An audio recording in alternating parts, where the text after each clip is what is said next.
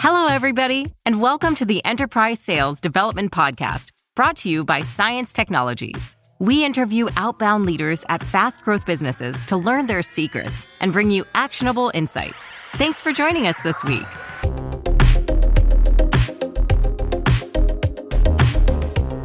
Hey, this is Enterprise Sales Development. I'm Eric Quanstrom, the CMO of Science Technologies. And this is Harry Evans, the Director of Craft and Strategy at Science Technologies. Boy, Harry, we have got a great episode for the people today. We had the pleasure of speaking with Jason Prindle, who's the Director of Inside Sales and Global Sales Development at Big ID. And boy, they're big. Yeah, Big ID, they're making some waves. The way they've grown as a company, the amount of venture capital they've raised recently is it's mind-numbing. And also seeing how the SDR teams internally have grown under Jason recently so quickly. Some of the numbers that jumped out off the page to me, the company's at about 350 headcount, raised $250 million of venture capital at north of $1 billion valuation. So this truly is enterprise sales development and a key, outbound sales motion that they've got going on over there. Yeah, it was a great conversation. Looking forward to playing the interview for everyone who's listening. The growth of the team was great. And then also seeing how they actually led to all these changes and innovations, hearing about their bar discussion. Do you want to explain that, Eric? Yeah, Jason, you're going to have to listen for this anecdote because it was a bar argument that led to a whole new role on their team between Jason and his CMO. And, I took a little bit of umbrage because being a CMO myself, you always have to be very wary of when people don't love the messaging that you're producing. Well, with that, I have so many other thoughts, but I'm sure everyone's here to listen to Jason. So let's jump right into the interview. Hey, we're here today with Jason Prindle talking about enterprise sales development. Jason, how are you doing today? I'm doing great. Thank you, Eric. How about yourself? Fantastic. We're really looking forward to this conversation. Jason, tell us a little bit about the team that you have over at Big ID, which you just joined kind of end of last year. Yeah, about 10 months ago, I joined the team here at Big ID. So I inherited 5 SDRs that were kind of already up and running, but lacked a lot of process, a lot of direction and direct leadership. So that's where they kind of went out looking for somebody like myself. Our goal was to grow it very, very fast and keep up with the growth of the company. So we started with those 5. I've promoted all 5 of those people to different roles. Now we're up to a team of about 20 SDRs. We have 1 SDR manager that we've added, and I've also spun up our inside sales team here. So we have 3 of those original 5 SDRs have been promoted to sales, and we're working to launch some new products, some kind of mid-market and a little lower investment from dollar and time standpoint products. That's fantastic. Amazing 4x growth too on the SDR front. Yeah. It's been crazy, but exciting at the same time. Seriously. Tell me a little bit about Big ID. In fact, give us your pitch. Okay, sure. Yeah. Big ID, we are a data security, data privacy, data governance company. We start with our Discovery Foundation, which really helps businesses find their PII, and sensitive data that they have about their customers, employees, et cetera. And then we build from there. So we like to say, first you have to know where it is. And a lot of large enterprises don't know where all that data is. So our Discovery Foundation with some AI and machine learning helps them find that data faster and better than anybody else. And then on top of that, we build out a marketplace of apps to allow companies to decide, are they looking to mature in the security pillar or the privacy pillar or governance pillar, and really kind of pick their adventure from there, right? So we start, like I said, with that base and then build from there. That's great. Tell me a little bit about your ideal, customer or client profile and how you built that out. Sure.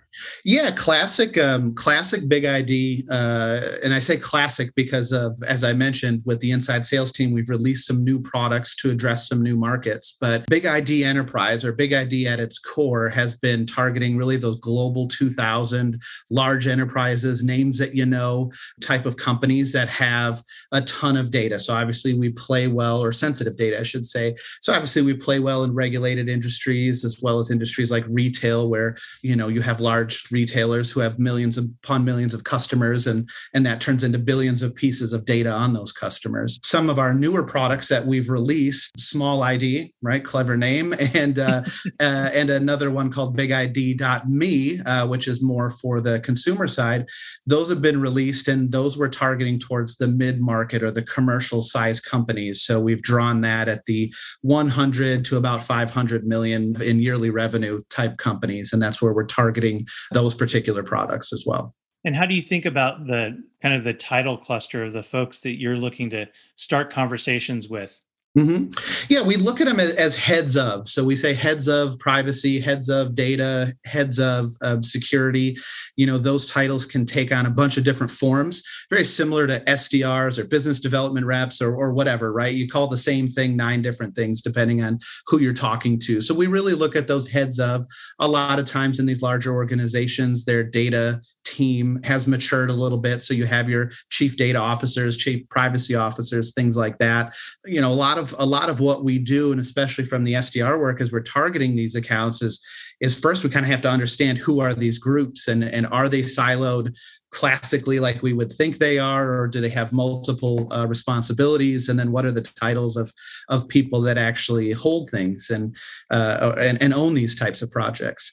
I find it pretty funny that sometimes, we could talk to a CISO and he's our big decision maker and he's the one we want to talk to.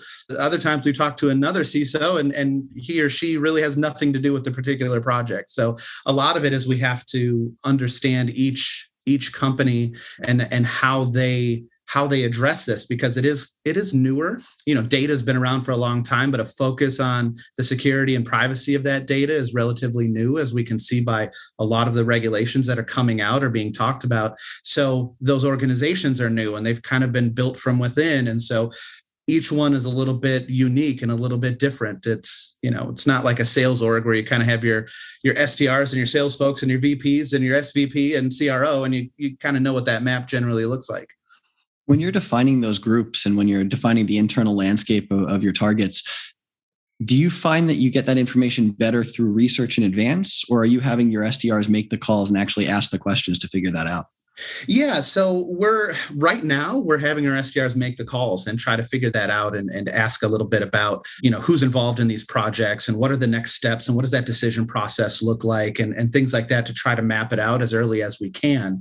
We are actually going to experiment with bringing on some research assistants, which we're actually in the middle of doing that right now. And those research assistants would then be in charge of doing that mapping, whether they do it, via tools like Lucia or Zoom Info and LinkedIn Sales Navigator, or they do it through calls and emails or, referrals or what have you, right? So we're going to kind of task that team with a lot of that pre-work, so we understand who we're trying to call in each organization. And so our SDRs aren't wasting time targeting a couple of titles that may have nothing to do with what we want in that particular organization. So tell me a little bit more about kind of like the way in which you have your team mapped and growing. I'm thinking that there's probably a case where now that you're supporting Big ID, Small ID, BigID.me, does the SDR team have a footprint in all? As of right now, we don't. Plans in the future are definitely to expand the SDR team into that mid-market commercial team. It's a little too early, and I say they don't have enough opportunities yet to really keep their day full, so they can prospect as well for themselves. But the way we have the sales territories lined up are multiple tiers of alignment, where we start with target accounts. We've brought in a lot of sales reps that have experience in this industry and they have connections within certain accounts.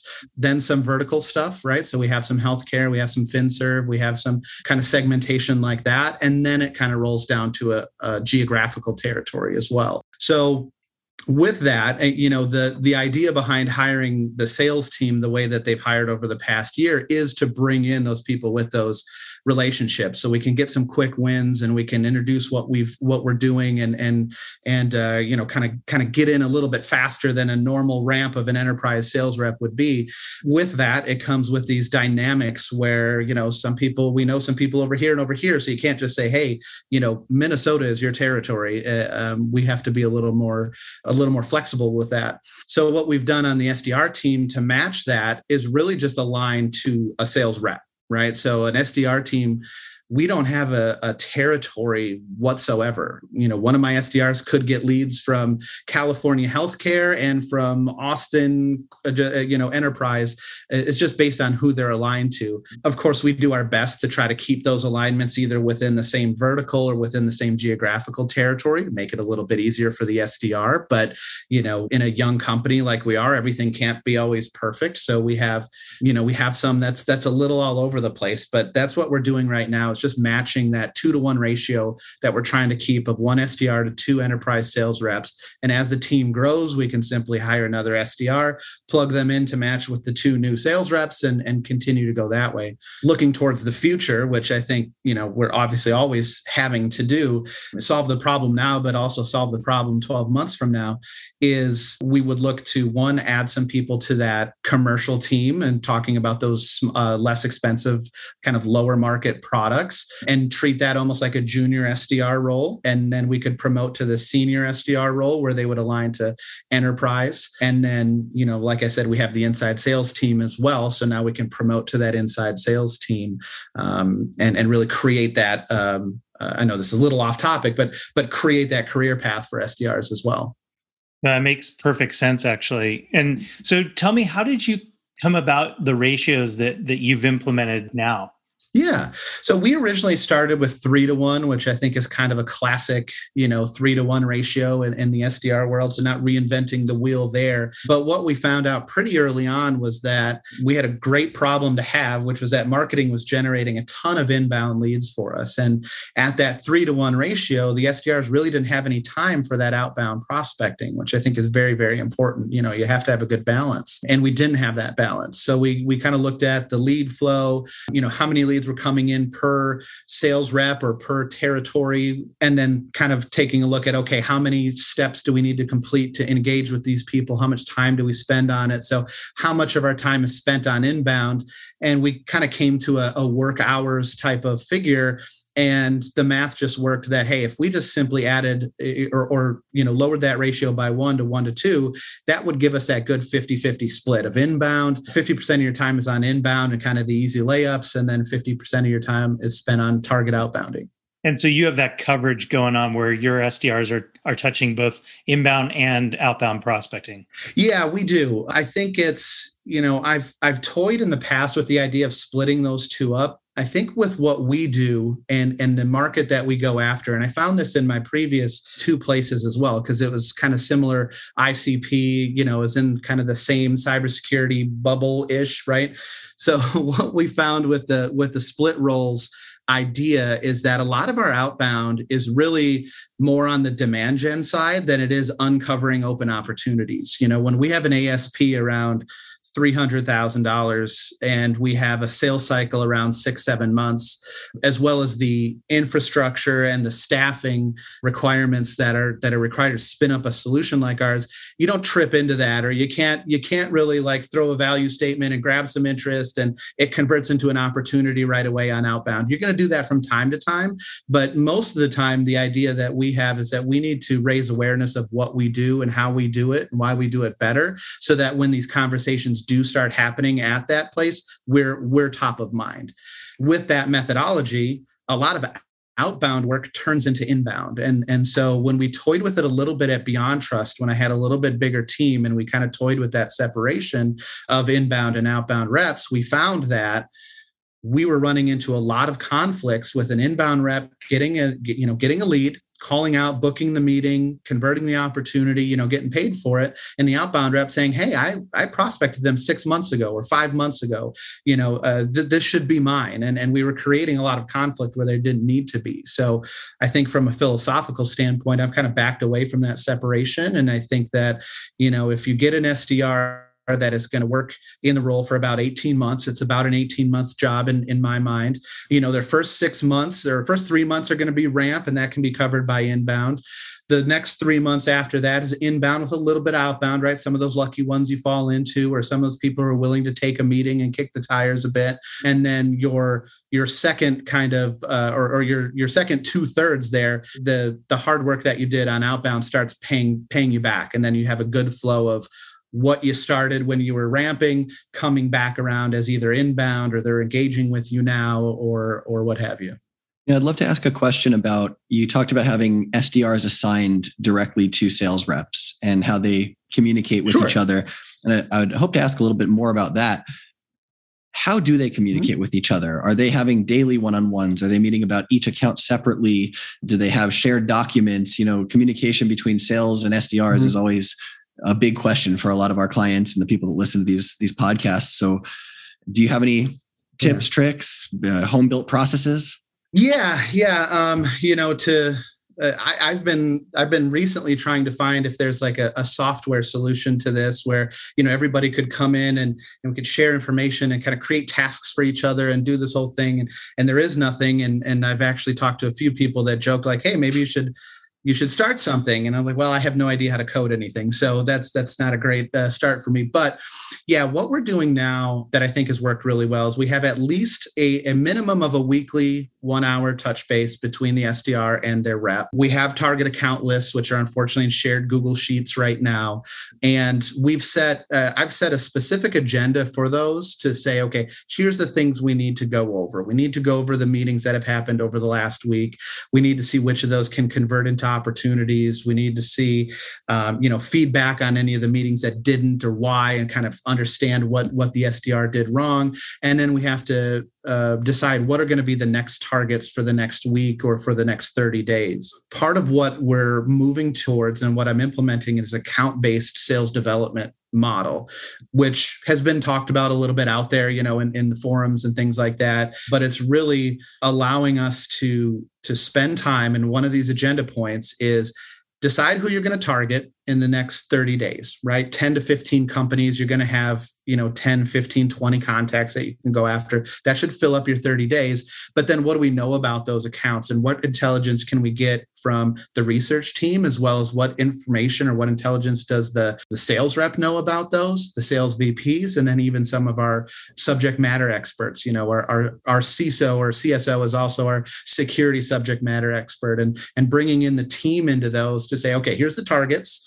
Now, what do we want to know? And I like 3 levels of customization, or 3 levels of information there, which is one, just generically, what do we know about that account, right? What is PayPal or Nike or Coca-Cola or whomever? What are they doing? Has there been M&A activity? Have they had a breach lately? What's the news about that company that we can understand? Then, what do we understand about those particular profiles or ICPs? And then what do we know specifically about those people? And a lot of time, the connections that we have helps drive that conversation, because our CSO might know their CISO, or our sales rep has sold to them in the past and they know this person and that person. So for the account-based model, I know this is a long way to get around to the answer, but for that account-based model, we have to have that interaction. Otherwise, the SDRs don't have all the information they need to be as customized and be as personalized as we want them to be. So like I said, boil it down very easy, at least a weekly one-on-one with them. I've set an agenda that I give to the sales rep and that I give to the SDR to say, these are the topics that you need to talk about. And then, I come back around the other side and one-on-ones with the SDRs and ask them how those conversations went and what information did they get, and, what happened, what was talked about, all of that. So I can continue to reinforce those things as well. It's not revolutionary. It's kind of the same of what's been done, but I haven't found anything that, if I'm being honest, that has worked any better than kind of the classic, just make sure that those meetings happen and make sure that you're telling them and, setting the expectation of what's going to be talked about, so everybody comes prepared and the time is well spent, instead of just, 20 minutes of, blah, blah, blah about the dog and the kids. And then, you don't get to what you wanted to get to.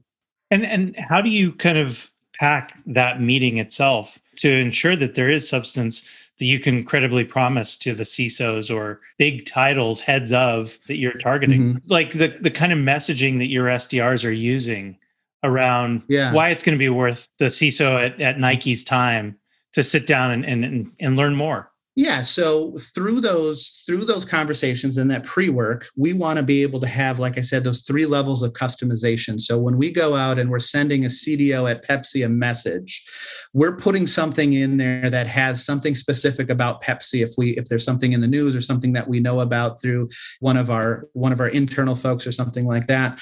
And we do that level of customization, like I said, at the company level, at that title or that target level, and then specific to that person. And we're not talking about like, hey, knowing that the person likes to golf and saying, something or like alma that. mater, I think what have you. Yeah, I think that level of personalization is honestly kind of played out, and I don't know that it really works that well. Me personally, I get annoyed if someone says something about the school I went to, or, I've got a quote from Yoda on my LinkedIn profile. Like, sometimes I kind of appreciate the effort, but it's like, it's not really moving the needle. I want to know what you're doing for me in my role to make my life easier. And I think that's what's really important. So we're crafting those messages by, one, determining what information we need to know and have that information to craft the messages. And then we're spinning up a content team. I've tasked my new SDR manager with this. We're creating a content team, which is something I had previously at Beyond Trust as well, where we have a couple people from marketing, a couple of SDRs, and a couple of sales reps who come together and say, okay, if we're talking to a CDO at a retail company or something like that, this is what's important to them. And we have our subject matter expert there to say, yeah, this would resonate with me, or this wouldn't, or I wouldn't read this, or I do. So a lot of it is crafted, amongst sales and marketing and SDRs to decide, like, okay, here's a good, there's some bullet points we want to talk about, and here's some good stuff about our product and what matters to them.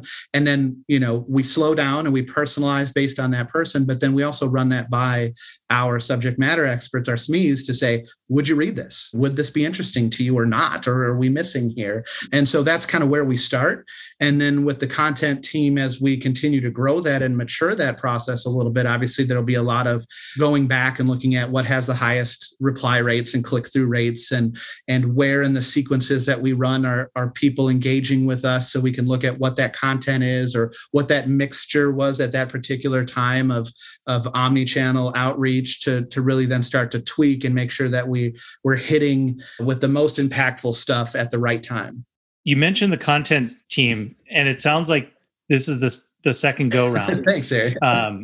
What an idea that, yes, by the sounds of it, was very successful at Beyond Trust. Tell me a little bit about kind of what inspired you to arrange your organization in that manner, and kind of like how you evolved that role, so that now you bring it to Big ID and are starting to introduce it in the exact same way. Sure. Yeah. So this was really born. It was born over a barroom argument with my chief marketing officer. So we were at, I can't remember, RSA, Black Hat, one of the big shows, right? And we were sitting at a bar, and we had an event coming up in like an hour, but we were having a couple of pre-drinks and just kind of, shooting the stuff. Somehow it came up, it talked about that, we weren't using the emails that marketing put together. And I turned around and I told him, marketing emails are garbage for prospecting. And, we kind of looked at me, and I was like, listen, you guys make it real pretty. I know, right? Sorry, Eric. But, the marketing emails are very pretty. They have lots of graphics, and they have formatting that's kind of sometimes in the form of a JPEG or whatever. They don't get read. They're too long. They're too verbose, et cetera, right? It doesn't work for prospecting. So I said to him, what I do is I take your emails or the marketing emails that I get, I usually chop them up into 3 or 4 emails that are good for prospecting. And I strip out all the pretty, I chop up some of the content, add a little bit, and I send it off. And, he said, well, why don't, instead of you doing that, why don't you and a couple people from the marketing team get together and just work on writing those together, so we're not wasting time writing something that you're not going to use, and you're not wasting time having to redo what we do. And that was kind of the aha moment, like, you know what, that would be great. And so we had a couple of meetings, and I said, I should bring in some of the sales reps here, because I was relatively new at Beyond Trust when this happened. And previous to that, I hadn't been in cybersecurity before, a kind of general technology type of sales. So I knew a lot about Acer monitors and HP printers and Office 365, but I didn't know cybersecurity very well. And so I thought, we've got a couple of reps at this company that have been here like 10 years. They're killing it. They're crushing code all the time. They know what their customers want. Why don't we loop in a couple of those people? And so we looped in a couple of sales reps, and it just kind of organically grew from there, with people wanting to be a part of it, because they were seeing what we were spitting out was a lot better than what they had seen in the past. And they wanted their input, and I think if you have the right type of sales team, it's really great to get that engagement. Like, I want my SDRs to be better because they understand a better SDR means more money for them in the long run. So that's where it started. And then we just continued to make little tweaks and find out, we actually had to cut some people out of the team because they were going in a different direction, or they were very, very like, my idea is right and nobody else's is right. And so we had to cut some sales reps and cut some marketing people and fill in with some other people. But we just grew it from there. And what we were finding was significant upticks in the engagement rates that we had on everything, right? And we were using this team not just to create like full emails, but even little snippets we could inject into emails, call scripts, LinkedIn scripts, all of the ways that we try to reach our customers, even video scripts, that we would use before we would cut a video. We had that team together. And then the latest iteration of that was bringing in those people that within our company would be the targets that we would be going out to. So speaking to the CTO and the CIO and those types of people and saying, hey, would this resonate with you? And we found that again kind of gave us another big jump, because our best laid plans, the CISO read it and said, like, no, I wouldn't even pay attention to this. Okay, so let's go back to the drawing board. What do you think is wrong with it? Why not? Understanding what's motivating them and what's important to them, and then go back and rewrite those things. And we got into a pretty good rhythm where we were able to shoot out a good amount of content. And, we started with our baseline, like this persona with this product type of stuff. And by the end, we had expanded it to, even new webinars that were coming up, event invites and things like that, to where we had this well-oiled machine where even if we only had a couple of days before an event was happening, we knew we could put together some content very, very quickly by calling together the team, blowing the horn, getting the team together and saying, okay, here's some ideas. Let's patch it up. Let's get back together, compare, contrast, take the best of everything, and then ship it out. So you've essentially built a team that allows you to kind of crowdsource copy and content almost. Exactly. Yeah, it is. And then we also have an internal team to test it as well. So we've got our like you said, crowdsource group to create the content. And then we have a group to test it against as well. So we're not relying on waiting for the actual prospects to not engage or to engage. And, we have that kind of started already, which again, we've seen, I won't even say incremental results. We've seen huge jumps in the results that we get there, because we're putting a lot of thought behind what we send, and we're testing it against the people that we would send it to. And by the time it's actually shown to the customer or the prospect, it's already been through a bunch of edits and a bunch of testing. So we know that it's solid. And if you do that across all your channels, then you're going to have a good, solid message wherever the customer or the prospect wants to engage with you, right? You fight them on the battlefield of their choosing. And I think that's why we still leave voicemails and LinkedIn, and we try text message and we try video, because we need to engage them where they want to engage. And we don't know that until they actually do, right? I answer my phone. I never respond to emails. That's how it is. But, I know for every other director or person in my type of role, it's going to be completely different. Some of them like LinkedIn, some of them like emails, some of them get attracted to watching a video. I don't, but we know everybody's different. So we expanded that to not just the email templates. Like I said, we expanded that across all the ways we try to engage with our prospects. I'm really curious to learn with this multi-channel strategy, what you regard as kind of key KPIs that you're constantly watching. Obviously, there's the end goal of setting an appointment, but the instrumentation, if you will, around getting to that outcome. What are the numbers and the benchmarks that you pay attention to? And maybe even share some of the uptick that you saw at getting messaging right before and after. First part first, just the KPIs I look at. So I may be different than a lot of people in the sense that I work backwards from results. So if somebody is hitting their numbers and they're doing 20 activities a day, great. They hit their numbers. Let's talk about how you can do 40 activities a day, because hopefully that will then double your results.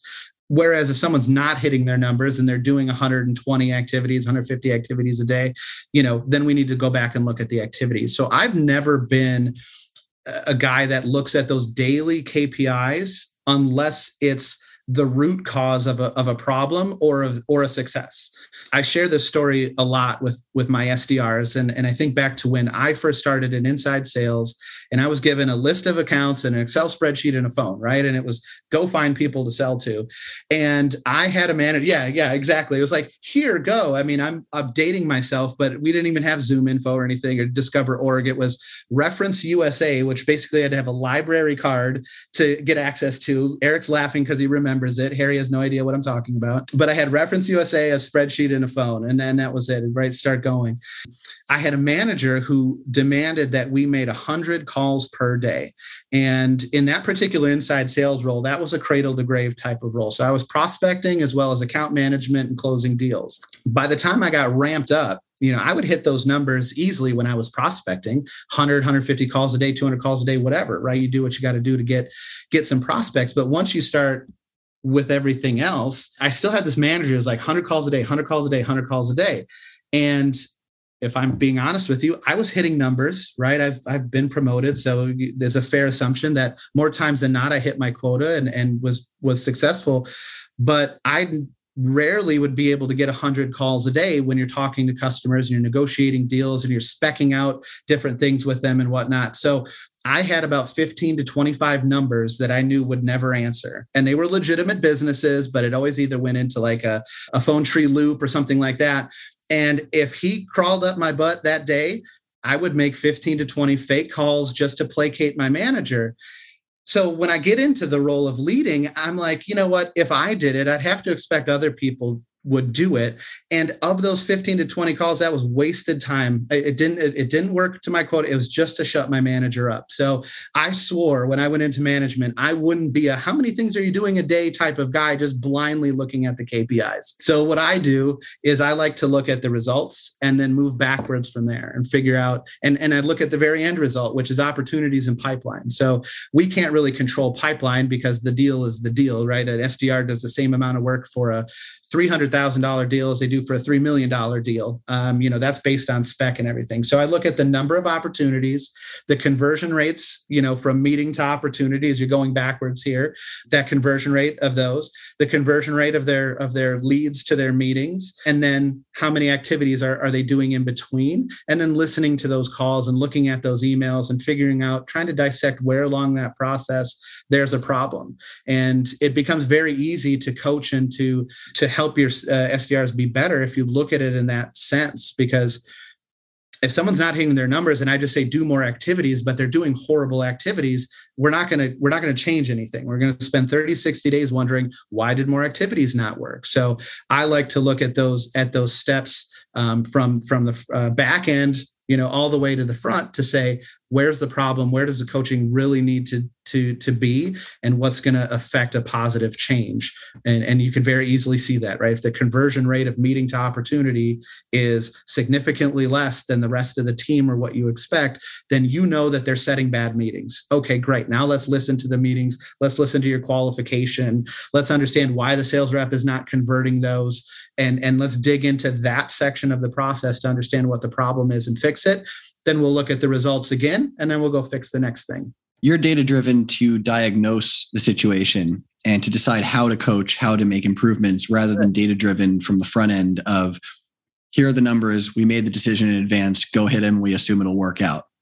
You're constantly iterating based on the data. Exactly. Yep. Exactly. I want to look at it. I want to look at it and diagnose where the problem is. Use things like KPIs and quotas and results as the issue, but what is the root cause? So I think of it like a doctor, right? You go into the doctor and you're like, oh, I've got this cough that won't go away. Okay, well, what's causing that cough? Is it allergies? Is it emphysema? Is it lung cancer? It could be something from very, very, nothing like allergies all the way up to something big. And the doctor isn't just going to say, oh, you've got a cough, go take some Robitussin, right? They're going to do some tests to see what is exactly wrong with you. I use that example because I think of it the same way. Okay, we've got this problem, but what's the root cause of that problem? Very, very rarely is it the number of activities that they're doing. It's usually the types of activities or what they're saying on their voicemails or phone calls, how they qualify, the content of their emails, who they're targeting. Are we using personalization in the right way?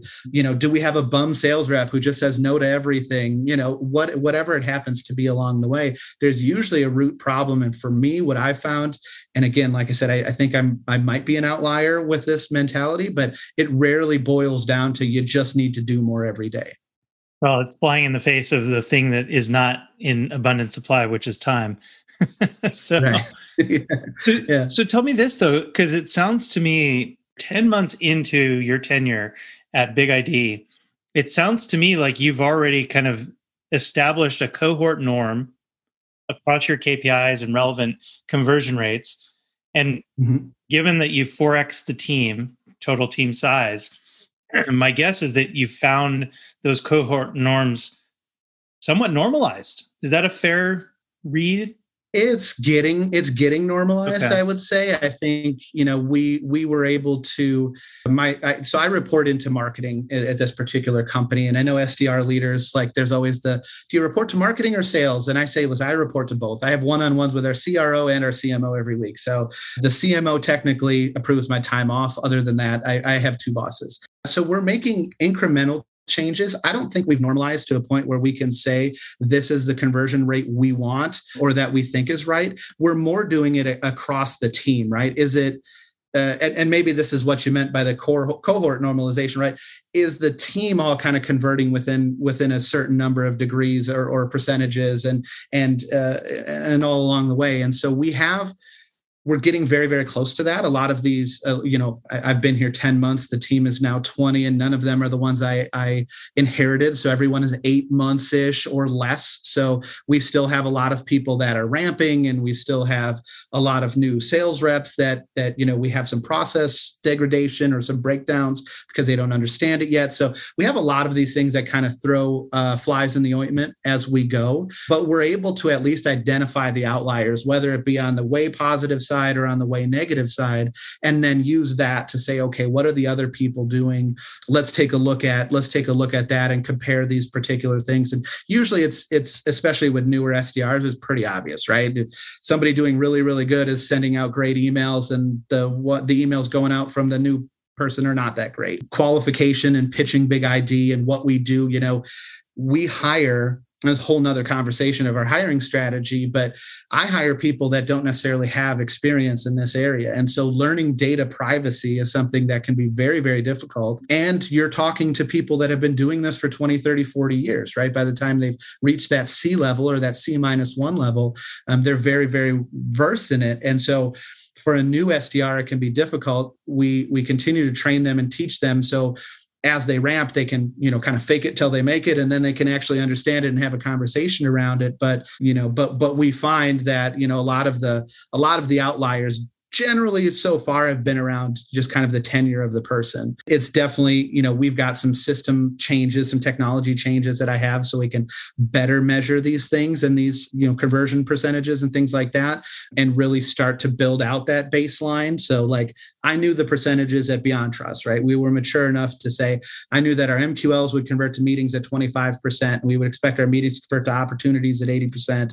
And I expect, so on and so forth, right? So I knew those numbers there. I just don't have them quite at Big ID. So what I've been doing is, again, looking at the outliers and then kind of using what I knew in the past, because I keep drawing comparisons to Beyond Trust because it's a similar ICP. It's a similar type of sales cycle and ASP and all of those things. So we can kind of draw some conclusions to say, hey, we should see things kind of in the same way. When you talk about educating your SDRs and them slowly learning over time about your space, about your industry, it's an interesting balance. And I wonder what you think about this. Very often SDR leaders talk about their SDRs plateauing after 8 to 12 months, sometimes because they actually know too much. They start actually selling on the phone and answering all the questions. And the person goes, great, thanks. No need for a meeting. Right. How much is too much? How much is too little? How do you decide how much they need to know? to do their job right. Yeah. Yeah. I think, and we ran into this with some of the people that I inherited that had been with the company for like 2 years and have been, kind of lone wolves and doing their own thing, that they were starting to do a lot of that discovery that the sales rep should be doing. Matter of fact, I had one SDR who would set the meeting for the sales rep would show up and then the SDR would run discovery. And, it was completely wrong. So yeah, I think, I get a little bit lucky in the fact that I don't know that they can plateau in that short of a time with this particular industry. But we also, I also encourage some of that. So I don't think there is going too far, to be honest. I look at SDRs. The SDR role is a means to an end. Being an SDR is a great career move, and it's a very terrible job. Like if you're doing SDR work just to fill the time and to get a paycheck, go do something else, because it's horrific, right? We get yelled at, we get called names, it's constant rejection. You go days where you don't even speak to another human because nobody's replying to anything. It's not a fulfilling job if that's just what you're going to do. So I look at it as a means to an end, and I like to ask people, where do they want to go? And 80% of the time it's sales, right? This sales development, they want to go into a closing role. So I actually encourage them to continue to learn and continue to take that discovery further down the road, because they're never going to be able to complete discovery at any point, or right? A sales rep doesn't complete discovery basically till the PO is signed, in my mind, but they're never going to be able to complete it. And they always have the easy out of, okay, great, let's set a meeting. Let me get you in touch with my AE, et cetera. So I encourage them to try to take it as far down the road as they can, because it's a good training ground for that next step. The handoff from SDR to AE is, it's a discovery call, or it's further discovery. And the first thing you have to learn as a good sales rep is discovery and how to continue to do more discovery. So like I said, I encourage them to keep going as much as they can and ask more questions and make themselves uncomfortable. And I use the iceberg analogy a lot that everybody does. And I say, I can hire anybody that can get the easy stuff to see above the waterline.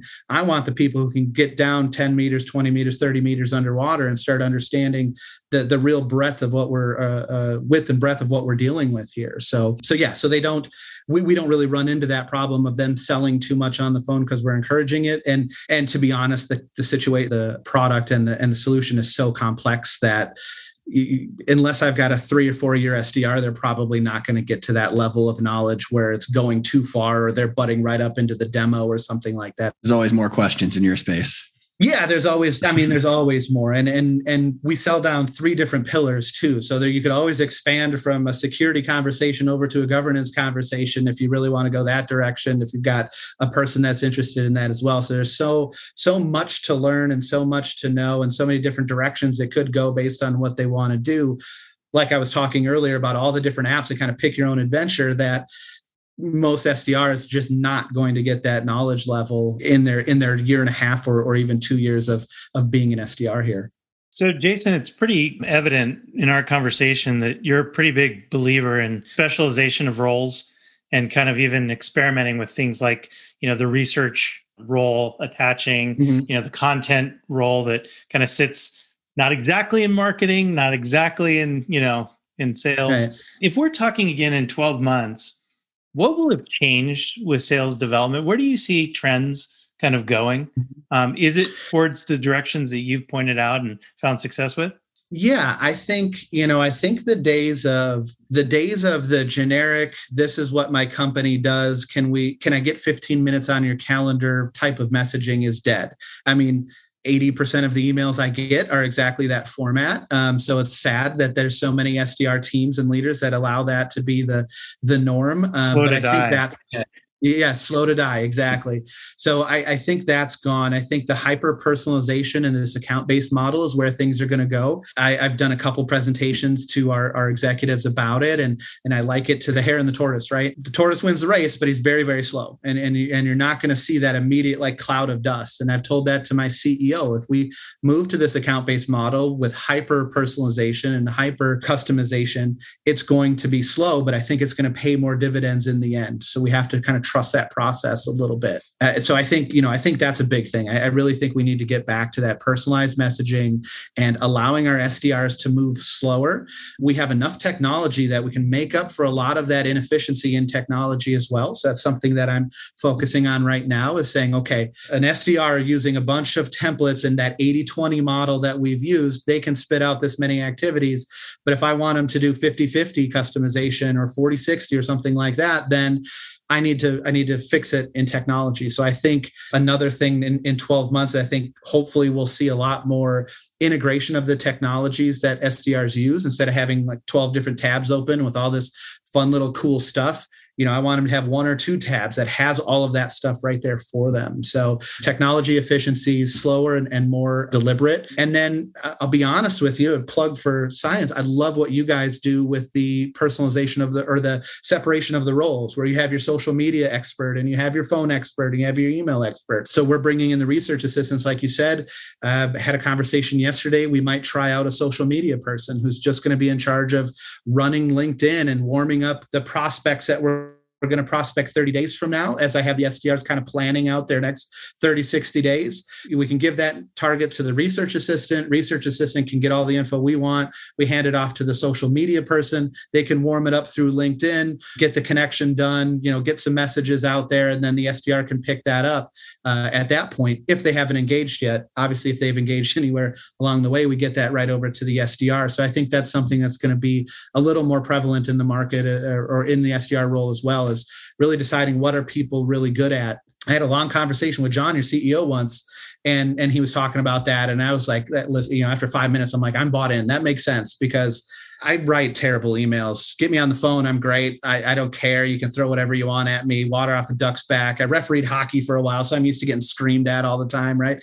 So that's fine. But my emails aren't great. And my LinkedIn game is, average at best. But so if I were to join an SDR team now, I'd say, hey, put me on the phone and just let me do that. So, seeing if we can grow large enough to do that, I think you also have to have a very large organization, and you have to have enough activities to spread around enough people, as well as the ROI to convince your CFO to give you that headcount to do that. But I think that would be something that we would look into as well, as we continue to specialize and continue to customize and make sure that every message that goes out is completely relevant, and we're not sending just old boilerplate nonsense. Well, Jason, I think we could probably fire questions at you for another 2 or 3 hours. You're feeding us gold. I'm good. I got time. Really appreciate your time. You've got a lot of great insights, and especially in the enterprise space, it's clear that you put a lot of time and thought into how you're doing things. Seem a little more innovative than the average program out there. So we appreciate all these insights. I know our listeners do as well. Thank you so much for being a part of this. Would you like to give a quick pitch for what you guys do? I mean, I did a quick pitch about it, but yeah, big ID, right? Know your data, action your data, and get value from your data. So every company out there has personal information of employees or their customers that they need to protect. More regulations are coming all the time to protect my information and your information. And we help you, not just check a box to solve that, but to really grow a data maturity program or a data program and work with you through the maturity. So we can start by finding what you have and then grow from there down the paths of security, privacy, and governance. So if you have any interest, reach out to me on LinkedIn, Jason Prindle, very easy to find out there, big ID, and I'll get you in touch with the right folks to tell you about what we do. Well, you guys know your stuff in enterprise sales development. I'm sure you know your stuff in that space as well. So thank you so much for being a part of this, and have a great long weekend for July 4th coming up. Great. Thank you. You as well, Harry and Eric.